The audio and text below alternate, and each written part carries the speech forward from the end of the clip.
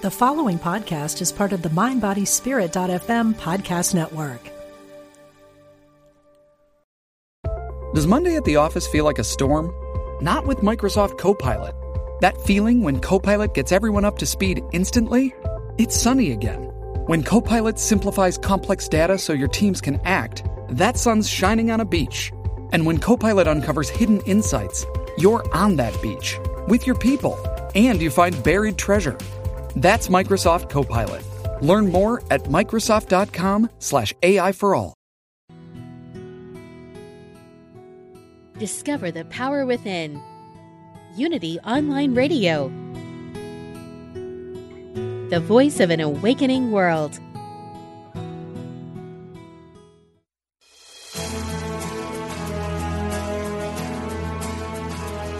Are you ready to create a life that's intentional and dynamic?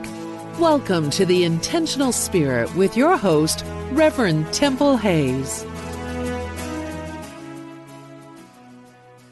And welcome, everyone, and thank you so much. I always like to acknowledge up front and close the value of being an intentional spirit. An intentional spirit is a person that is beyond someone that has good intentions. Regardless of the externals, regardless of the changes in your life, you still stay with that laser focus to have the awareness of the change that you're walking towards. It's a very powerful reality. I'm thrilled today that we have a repeat couple here in our show because they just continue to write more books and share who they are as intentional spirits. Charlie and Linda Bloom. They're at bloomwork.com. Their new book is That Which Doesn't Kill Us. Linda and Charlie, welcome to the show today. I'm so delighted that you're with us. I'm happy to be here with you. Me too. Great to be here.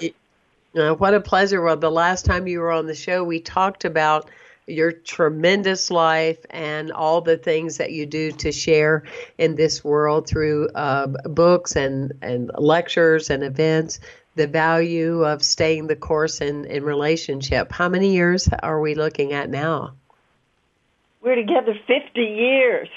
Girl, oh my gosh. Woo-hoo, congratulations. You must have got together really, when you were just kids because you look great. It's amazing, 50 years because we're only 38 years old.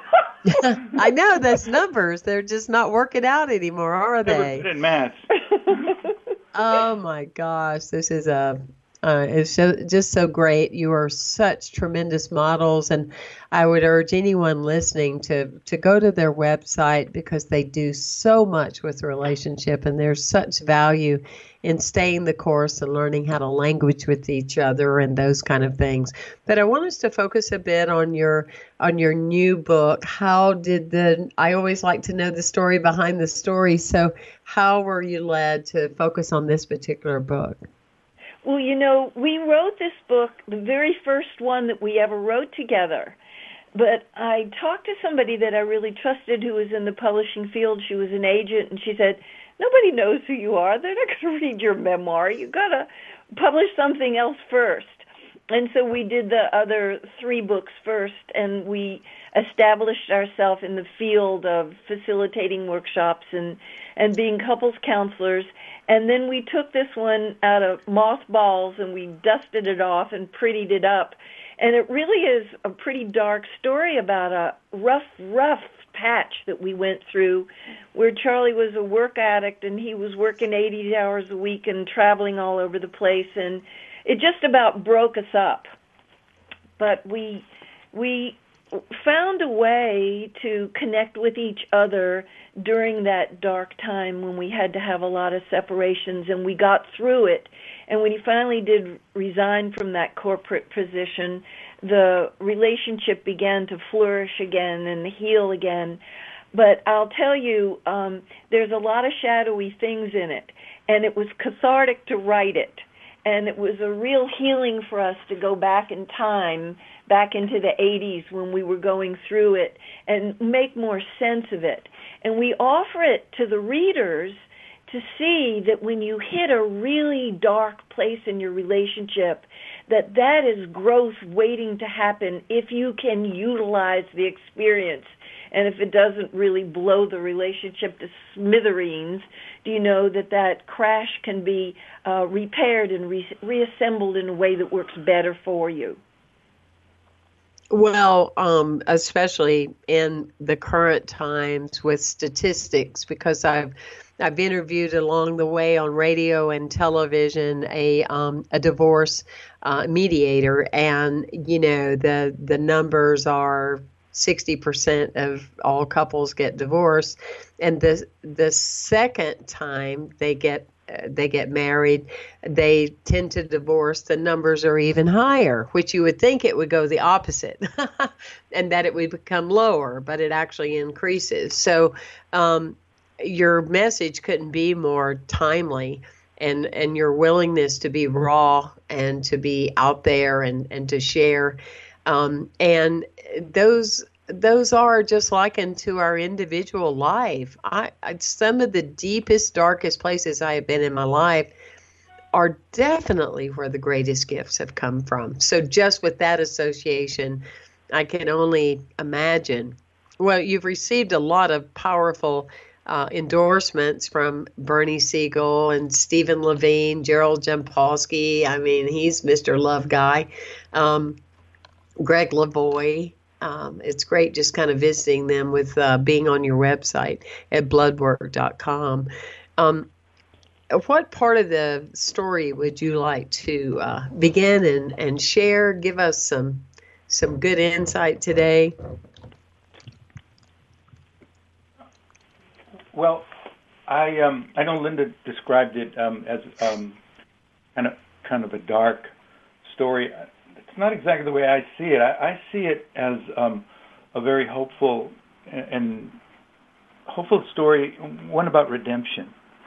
That you can really visit some very, very dark places in a committed partnership, as those of us who have ever spent any time in a committed partnership know that there's always some degree of shadow in there. There are parts of ourselves that we're not particularly proud of, that under certain circumstances get expressed and revealed, and sometimes we're both in the same state of mind as the other person, and that can get difficult, to say the least.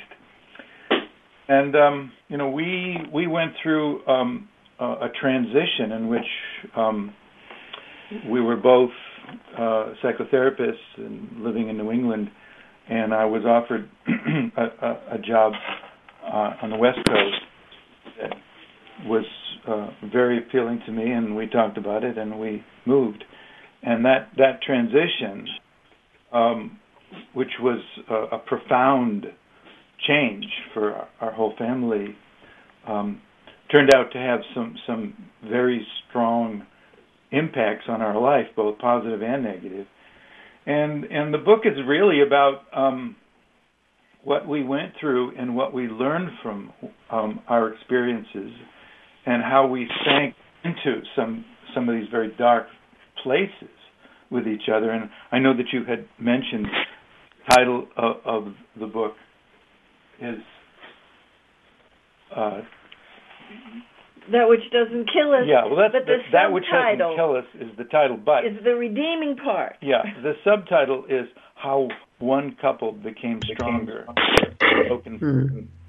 And so the book is really a book of hopefulness, and that's really what we've heard from a lot of people who have contacted us, that they see that, boy, what we went through is something that it's pretty amazing that we survived it, and our marriage survived it. But we learned so much from that experience. And Temple, the phrase that you used earlier was staying the course.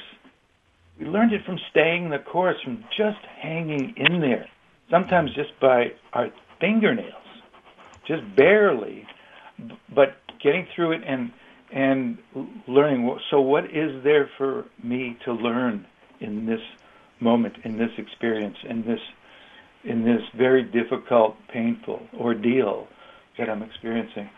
What's the teaching? What's the lesson?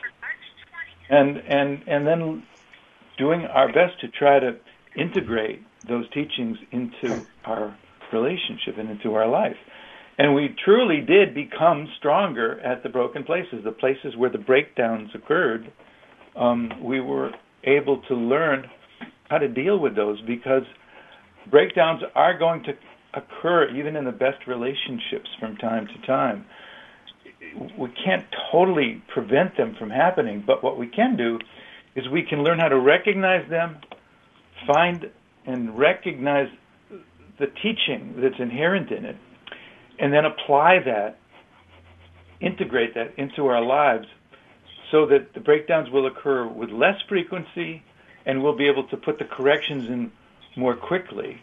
And so we'll spend much more time in a state of gratitude and appreciation and love, and much less time in a state of aggravation, conflict, and pain.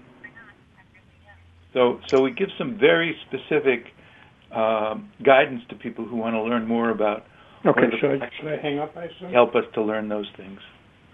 Well, with one of the aspects of it, I was just curious as to, in your overview, I'm going to hang up. Were some of your findings, when you looked at the shadows and the conflict, was it needing to learn how to communicate? Was it that neither one of you as an individual knew how to individualize a journey of pain and the ups and downs and the flow of life? Were you like so many of us and you didn't have any modeling as to what relationship could be? Do any of those apply? I'm just being in the spirit intuitively, because I love talking to the two of you, because it always flows just, so fresh and raw. Was it any of those things? It's all of those. Neither one of us had good models in our family. Charlie's parents didn't get along and they did divorce, and my parents didn't get along and they didn't divorce, but we didn't have a model of what a good, high-functioning, happy couple looked like. So we, like a lot of couples, came into this partnership with a big learning deficit. We did get good help, and there's nothing like a bona fide crisis to bring you down to your knees, and going through the dark night of the soul, have you, reach down deep inside yourself. And we also got some good help from Stephen Levine and his wife and some other people too. And boy, did I learn a lot. And I learned so much about becoming more independent, because when Charlie was traveling, he was out of town. Sometimes he was out of the country. He wasn't even available by phone because he was working so much, and it forced me to make decisions that I would not have made on my own if he had been accessible to me. I learned so much about patience and tolerance and acceptance, way more than I thought that I ever was going to have to learn.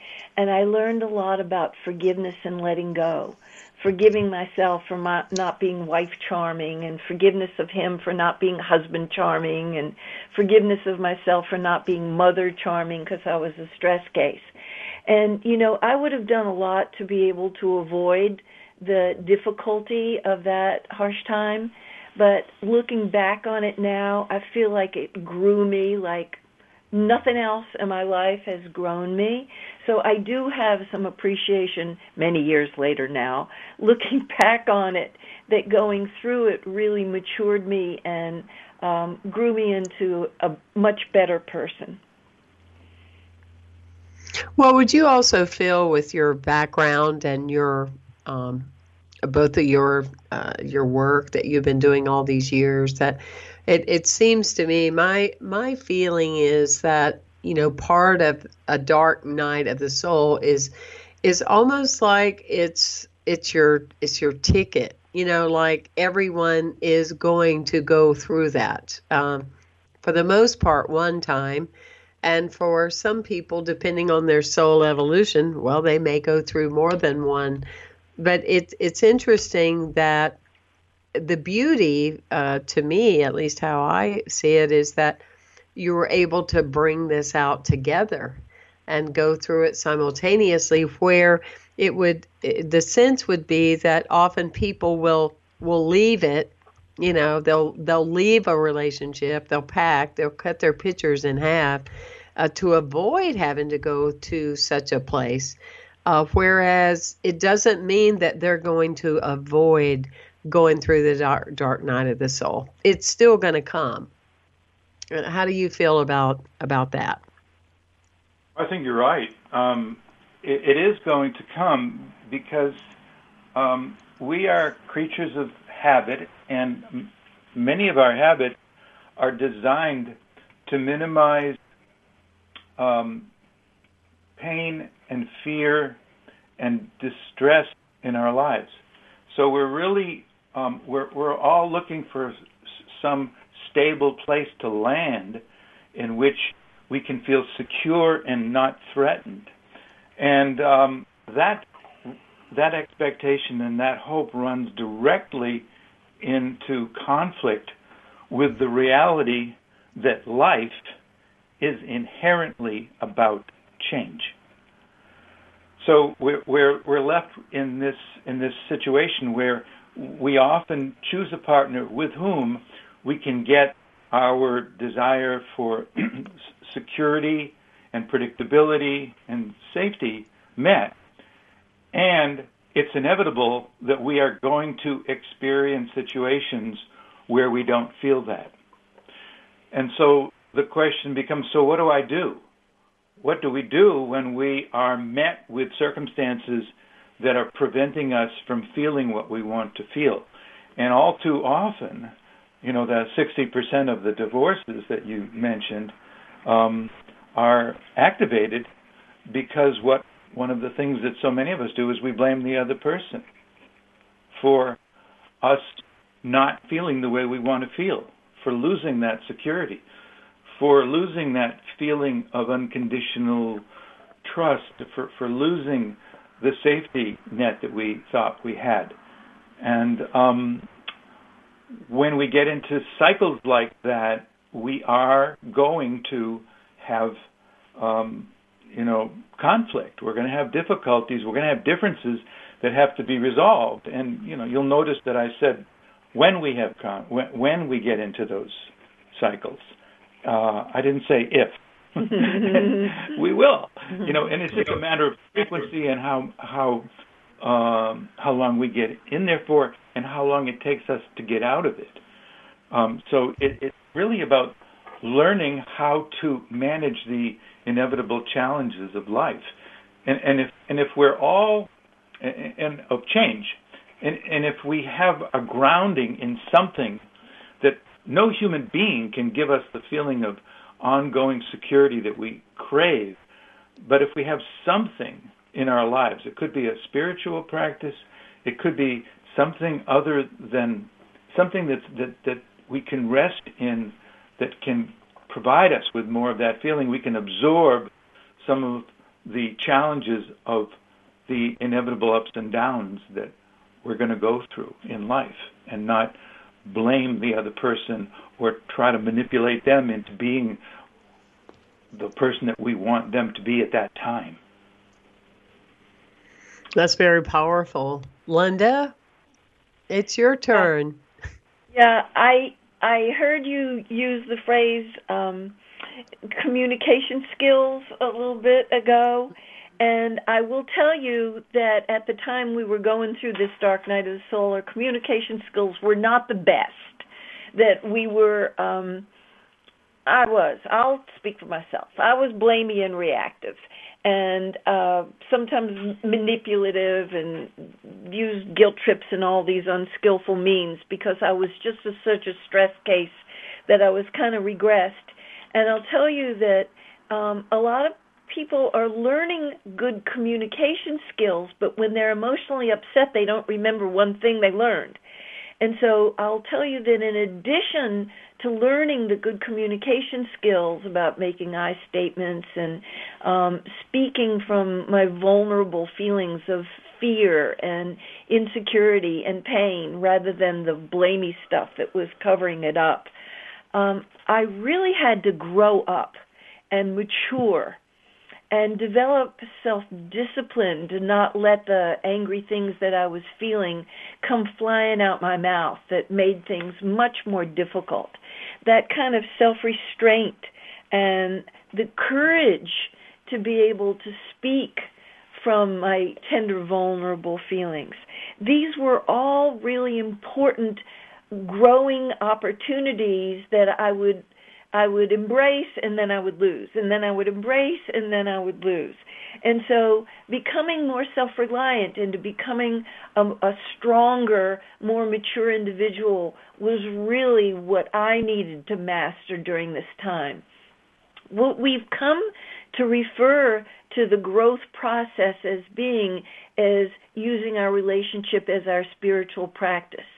Because we all know people who can sit for hours, they can sit in meditation, and then where the rubber meets the road is when they really are in relationship with somebody else. Can we keep our dignity about us? Can we keep our center? Or are we going to be flung off of our seat and say and do things that are really not skillful choices? So it was a very growing time. So I invite people to look at how committed they are to using their relationship as a very central part of their spiritual practice. Because alongside, the meditation practice that's done silent as an individual, and the prayer that they're in, and the hymns that they sing, and the service that they do, their relationship as got powerful potential to move them along the spiritual path as it did for us. That's beautiful. That's absolutely beautiful. Yeah, for me, it was a number of years of just being able to language out loud how I was still carrying, not in a way of blaming, at all, because I just have this feeling that, past 30, stop blaming your parents, but in the modeling that I did not get as far as relationship, because I was like you, Linda, they ought to have divorced and they did not. So I had this space of what that was like. But there needed to be permission between me and my partner that we were able to language, this is what this is showing up like. I'm reacting to this, and I'm seeing this appearance of default within you because it's triggering a concern that was how my mother used to be, and that's not really what I want, or I wouldn't want to be in that experience or whatever. And it's a beautiful richness of the willingness to grow out loud that way.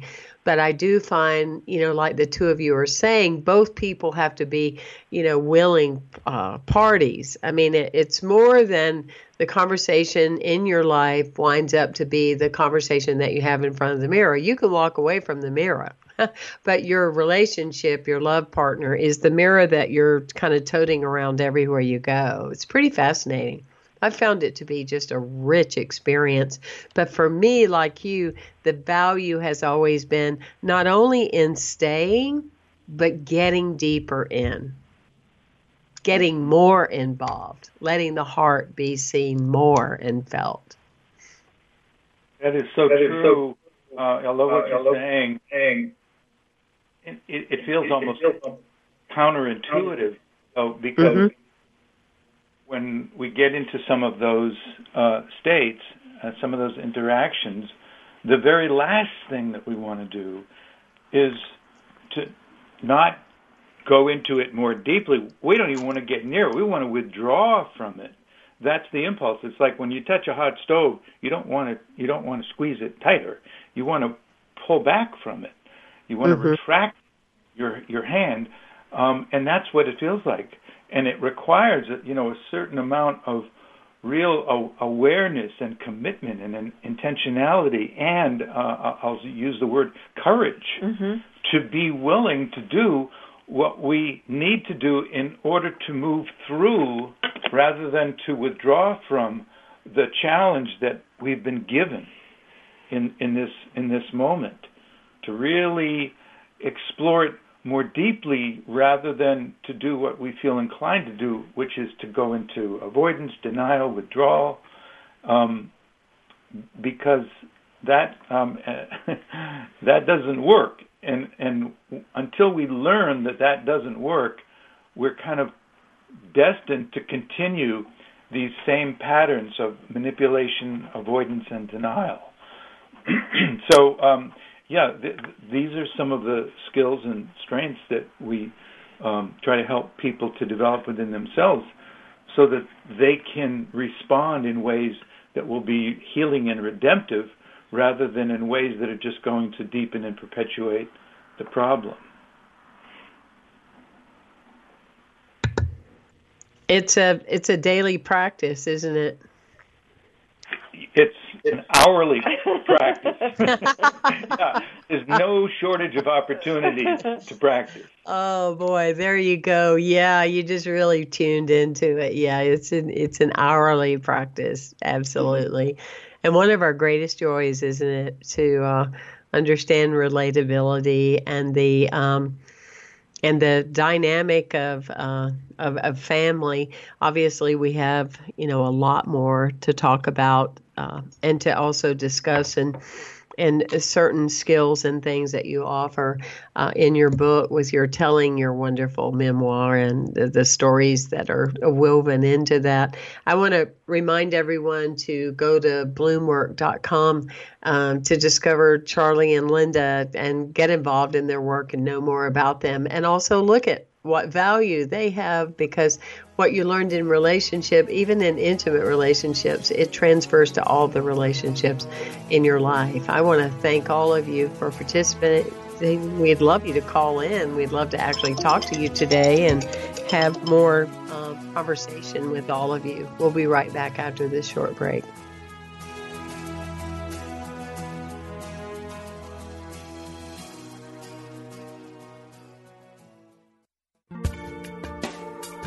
Thanks for joining us. This is Unity Online Radio, the voice of an awakening world.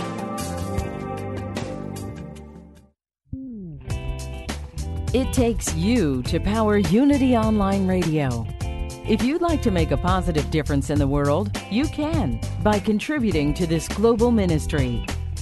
Unity Online Radio relies on listeners like you to support our broadcasts that send our messages out to an awakening world. Go to unityonlineradio.org and click on Donate today. Here's Reverend Paul Hasselbeck with a Unity Teachable Moment taken from a talk at Unity on the River in Amesbury, Massachusetts. All good is defined as divine mind, God, and I love this, the principle of divine benevolence that permeates the universe. So God is not good like a Boy Scout or a Girl Scout. God is the good, the principle of benevolence. And benevolence is basically the disposition to do good or to treat others well and things like that. And so in that moment, when you're not wanting to offer grace to somebody, you can remember at the very point of view is this principle of benevolence. And as we remember that, we can draw on it, and then we use that principle to offer grace. To find more from Reverend Paul Hasselbeck, visit the radio archives at unityonlineradio.org.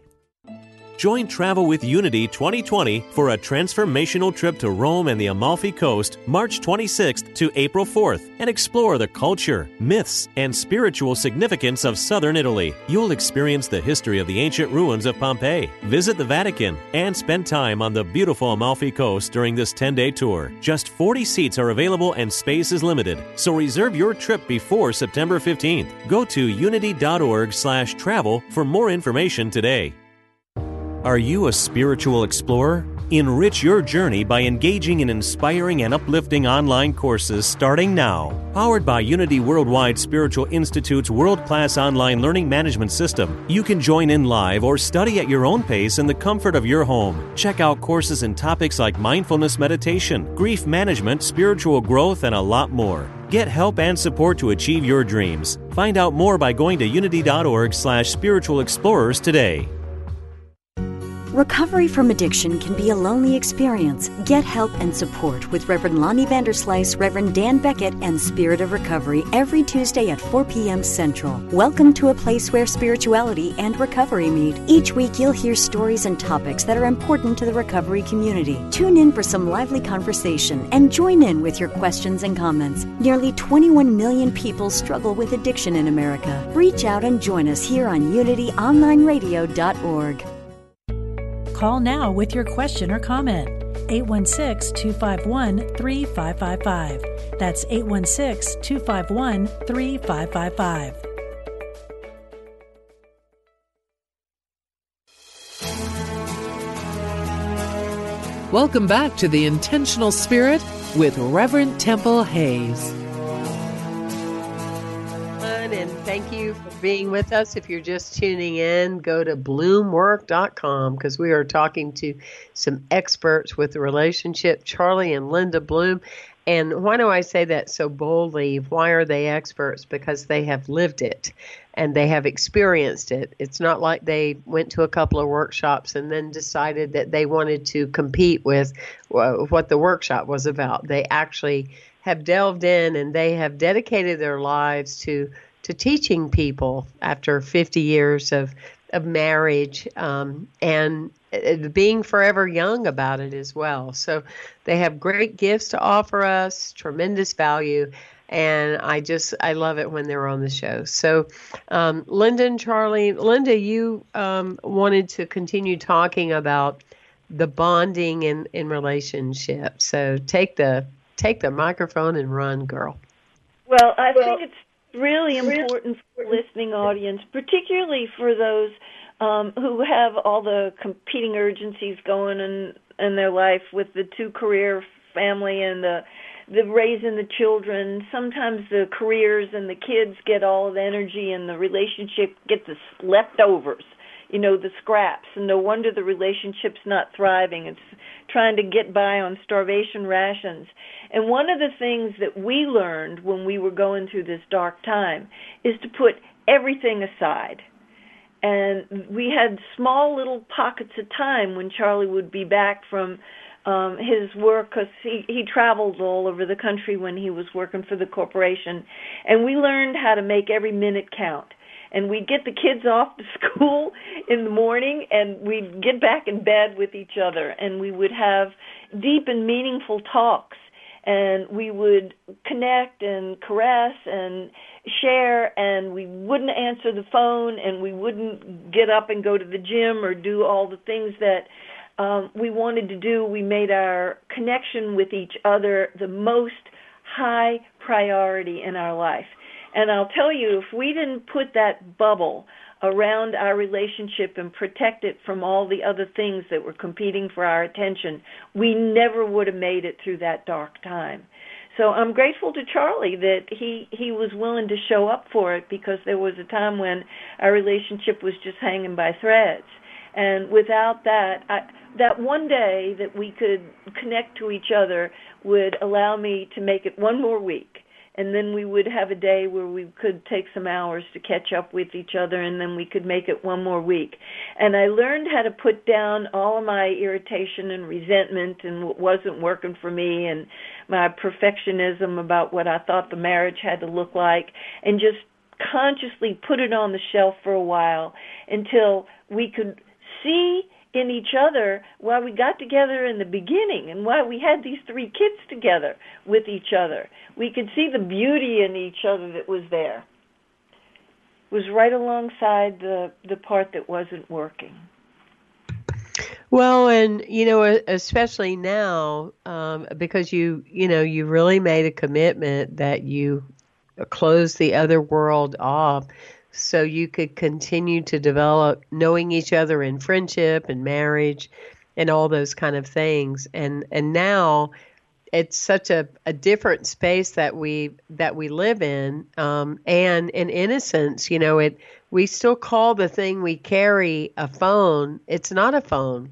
We call it a phone, but it's a computer, it's a camera, it's a scrapbook. It's our social media, it's our notifications, it's all of those things. And how is that changing for people with the couples that you work with and the experiences that you have and the things that you hear while you're out in the field?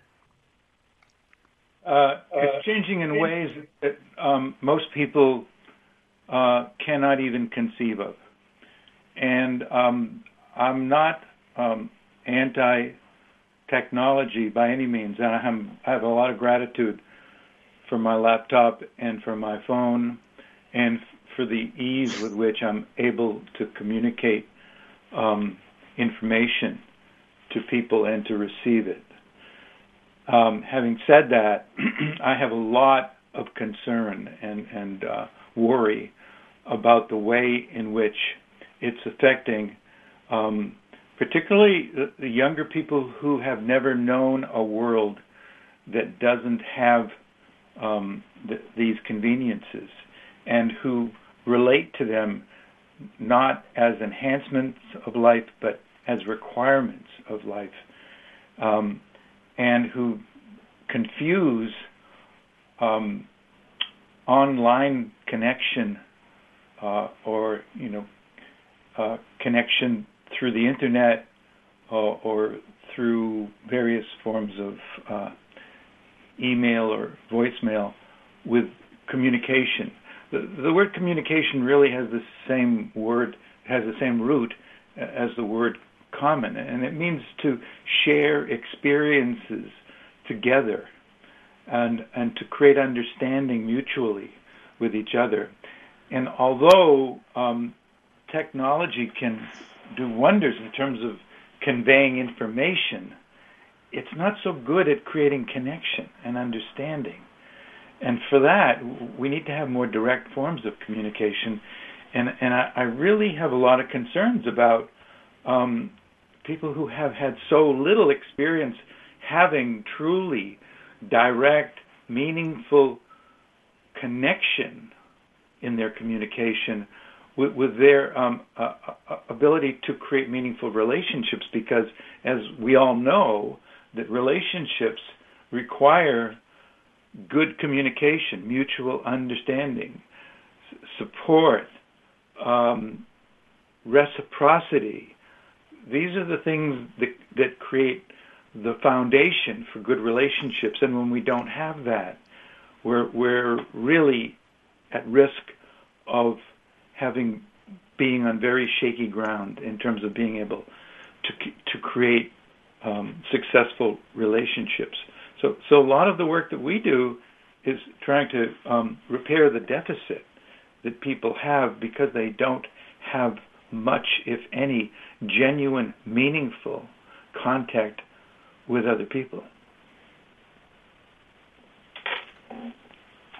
Well, Linda, we were talking during break about some new kind of shocking statistics.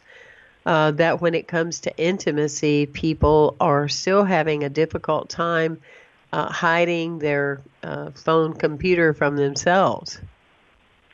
I think that it's not a good idea to take your laptop into the bedroom with you or to take your phone in there, and some people have to have them nearby all the time.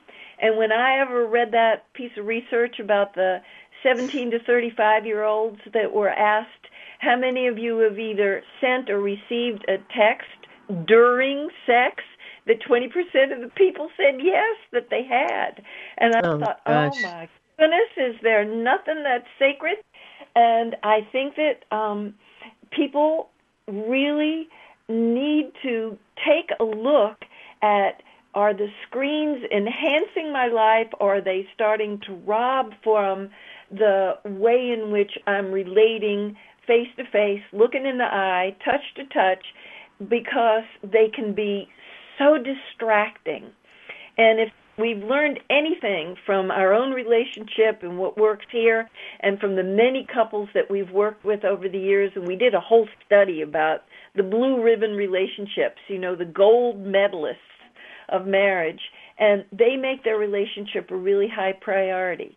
And so I just know for sure that those couples who are enjoying the best that relationship can be, making it to co-creative state, that these people have blackout periods where their screens are completely off limits.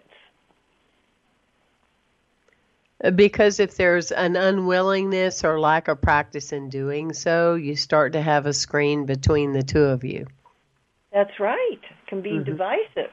People can be relating to their screens instead of each other because it's risky to be vulnerable with your partner and to speak about your deeper feelings and speak about your needs and what works for you in the relationship and what doesn't, and how you want to be loved and if they're missing the mark a little bit.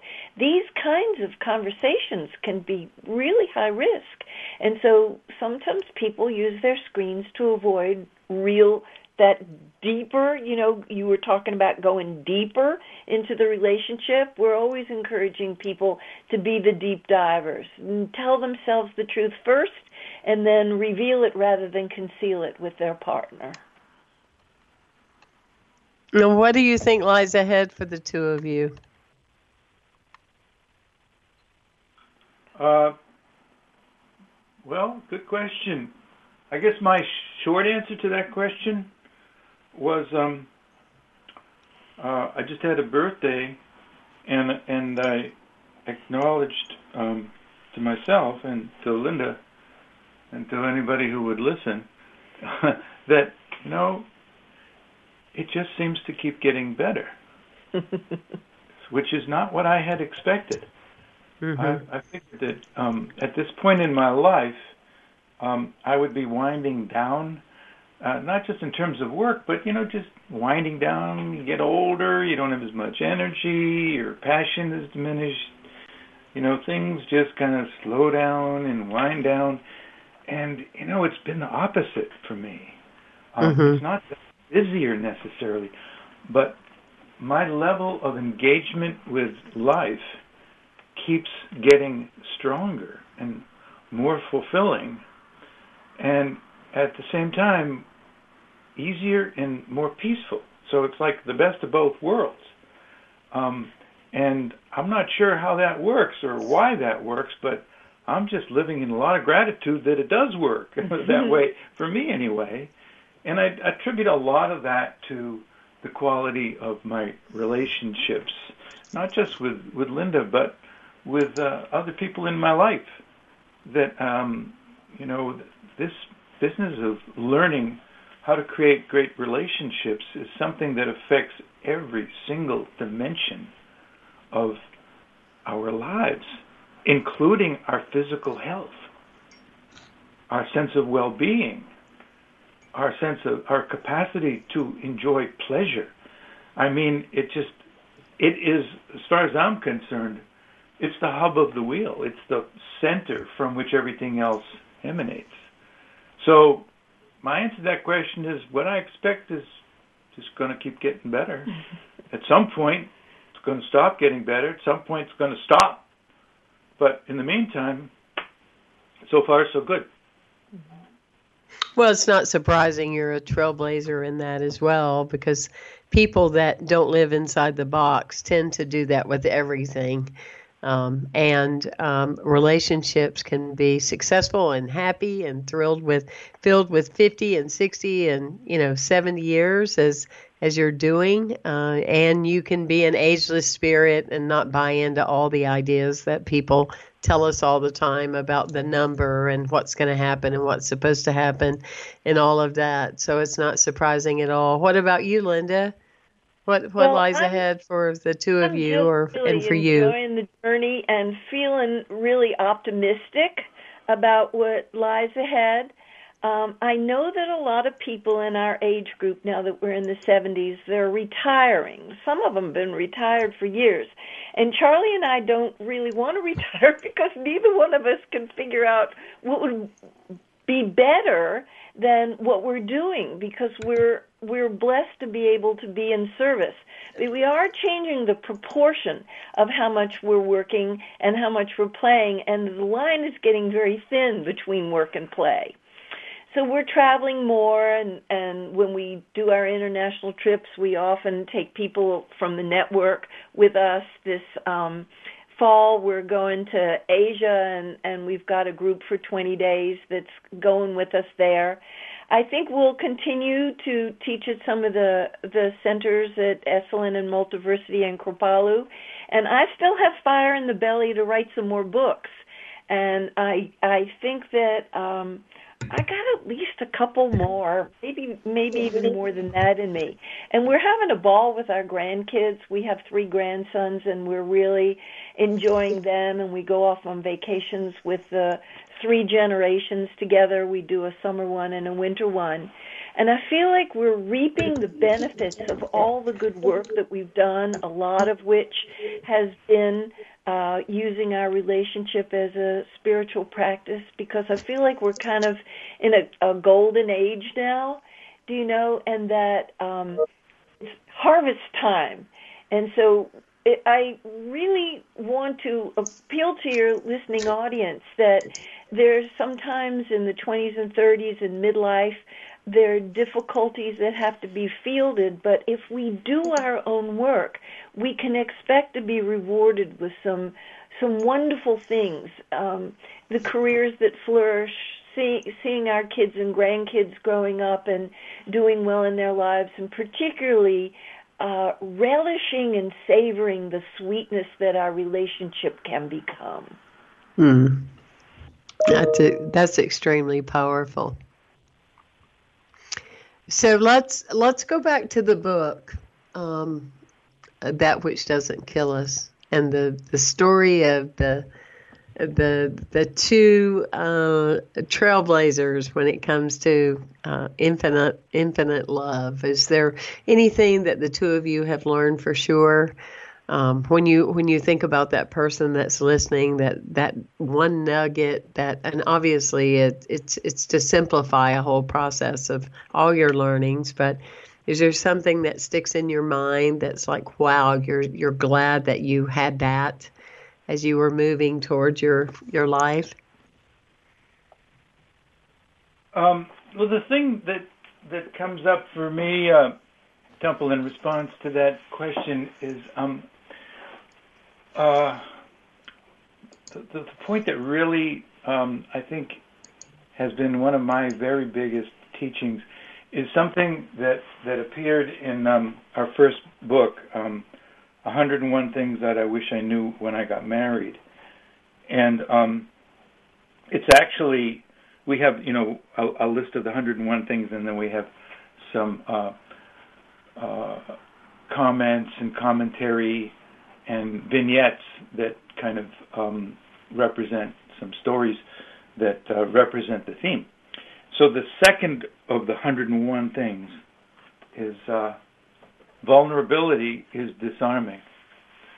And that little vignette has to do with the power that vulnerability has, emotional vulnerability has in a relationship where we think that vulnerability is something scary, something that is a weakness, and I don't want to show it, because if I do show it, I'll be at risk of getting hurt or getting attacked, or somebody might exploit that as a weakness, or they might take advantage of me. And what I've learned over the years is that vulnerability is a strength. It's not a weakness. It's not something to be afraid of or ashamed of, particularly, as a man. The conditioning that we men have in this culture is that we don't want to show vulnerability. Vulnerability is weakness. That's dangerous. That makes us appear to be at risk of being hurt or attacked. And what I've learned is it's the opposite, that my vulnerability is actually what makes me safer. Because when I'm willing to be vulnerable, guess what? the person with whom I am relating at the time also is going to feel safer. And when they feel safer, they're going to feel less defensive. And when they feel less defensive, they're going to feel less inclined to be on the attack. They're going to be more open. They're going to actually become more vulnerable out of my vulnerability. So instead of trying to be tough and hard and defensive and invulnerable, that if I can override that impulse, which is pretty strong, in me, and I think in most men, and in women too, to some degree, but I think to a lesser degree. But the willingness to do that, I have found it's almost like a sanctuary. I feel safer in my vulnerability. So to me, that's the biggest teaching that I think I've taken away from this work. I love that, and it kind of dissipates any kind of energy of reactiveness or the drama side of communication. And with that, of what you're saying, I want to reiterate to people, maybe for you listening, 50 years seems like a long time for now. However, Charlie and Linda have done many books, and they make, great wedding presents, or they're great to give your family. An End to Arguing is one of those, Your Guide to Great Sex, the 10 biggest things we've learned since we got married. I mean, all of those things are, I remember still to this day as a teenager, I had a poster in my room that said, learn from the mistakes of others, for perhaps you won't live long enough to learn them all yourself. And that's stayed with me. Isn't that powerful? It's just it's just stayed with me all my life, because it's so true. People like you that are willing to share out loud and share your vulnerabilities, as Charlie said, and part of your path and those kind of things. You only help everybody else in what we don't need to do, what we can avoid, or what we can learn from, or how we can be more engaged and more involved, or whatever that might be. It's a beautiful thing. I thank the two of you for your willingness to live out loud. It's very powerful. You're very welcome. Yeah. So, Linda, we got to have you talking. Yes, what do you think about all this? Charlie was talking about living with an open heart. Mm-hmm. And I just think that's bang on. That's right where it is. And my life goal for decades now has to be becoming and evolving into the most loving, contributing person that I can possibly be. And for me, that's clear, that the secret of life is becoming a more loving person. And so everything that our relationship with our beloved, if we happen to have a spouse or a lover, with our kids, with our family members, with our closest friends, with our neighbors, with the people that we work with, relationship is going to flush up many opportunities for us to learn and to grow and to use it all. Because from my point of view, what is a better use of our time than becoming a more self-actualized, loving, contributing person? I think that's really hitting the jackpot. And if you have somebody who's willing to work with you towards that goal, man, that's just amplifies everything, because then you have a good agreement in place. It's a good deal that you make, that you're going to work with removing any obstacles that are in your way. If you're carrying old stuff from the past that's making you heavy so that you can't dance through life, that you heal those with the help of your closest people in your life. And if you have fears and worries and anticipating the future, that you have somebody in your life that helps you let go and turn that over and surrender and live in the now, be present now where life is going on. So I'm all about that. and I have a tremendous amount of gratitude for having come to this point, and I hope that I will keep on growing and offering, channeling through to everybody, that sees us for Skype sessions and counseling sessions and come to be in our classes as students, or in any way that we can touch and inspire them with our Facebook Lives. And the fact that I get to do it with my honey just fills me with joy. I feel so blessed to be able to do this work with him because it amplifies the fun factor. No, you still sound like a kid in high school. What are we going to do? How is the book doing? Are you happy with how it's progressing? This one is kind of a specialized market, and so it hasn't had the kind of acclaim that the basic primer, 101 Things I Wish I Knew When I Got Married, had. There have to be people who want to be the deep divers, who are willing to face into the shadow. So the market's not as large for this one. And, we're involved in writing another book right now, and we hope to finish it in the next few months. And this is 101 Things that I wish I knew about arguing when I got married. And so I'm really, I feel like people need to face into, there's some gnarly things that we have to struggle with to be eligible for a great relationship, to know how to fight well, to negotiate for our needs, to make the descent into the dark. And I know that a lot of people don't have that kind of ambition. If they could just get an okay relationship, that they would be so happy. But I'm trying to encourage people to go for the gold, for the greatest that it can be. Oh, well, I have no doubt with your passion, both of you, that there's so much more that we're going to hear and learn from you through the years. It's always a pleasure to have you on the show. I just always look forward to having you, and because you just talking to you, I want to be better, and I want to do better at sharing love and keeping my heart open. I want to thank you so much for your willingness to be who you are. And for everyone, go to bloomwork.com, bloomwork.com, and we'll have to have you on the show. Thank you for listening to Unity Online Radio, the voice of an awakening world.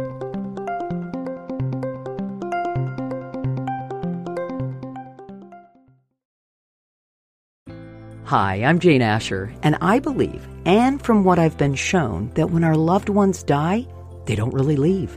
They just slip into the next room. On my podcast, I explore the bigger picture surrounding life on Earth and what follows when we do die. I speak with authors, friends, transition specialists, and other experts about every facet of death, dying, grief, hospice care, cultural traditions, and also our beliefs about that final journey and what we may end up facing. Please join me on The Next Room on the MindBodySpirit.fm podcast network or wherever you get your podcasts.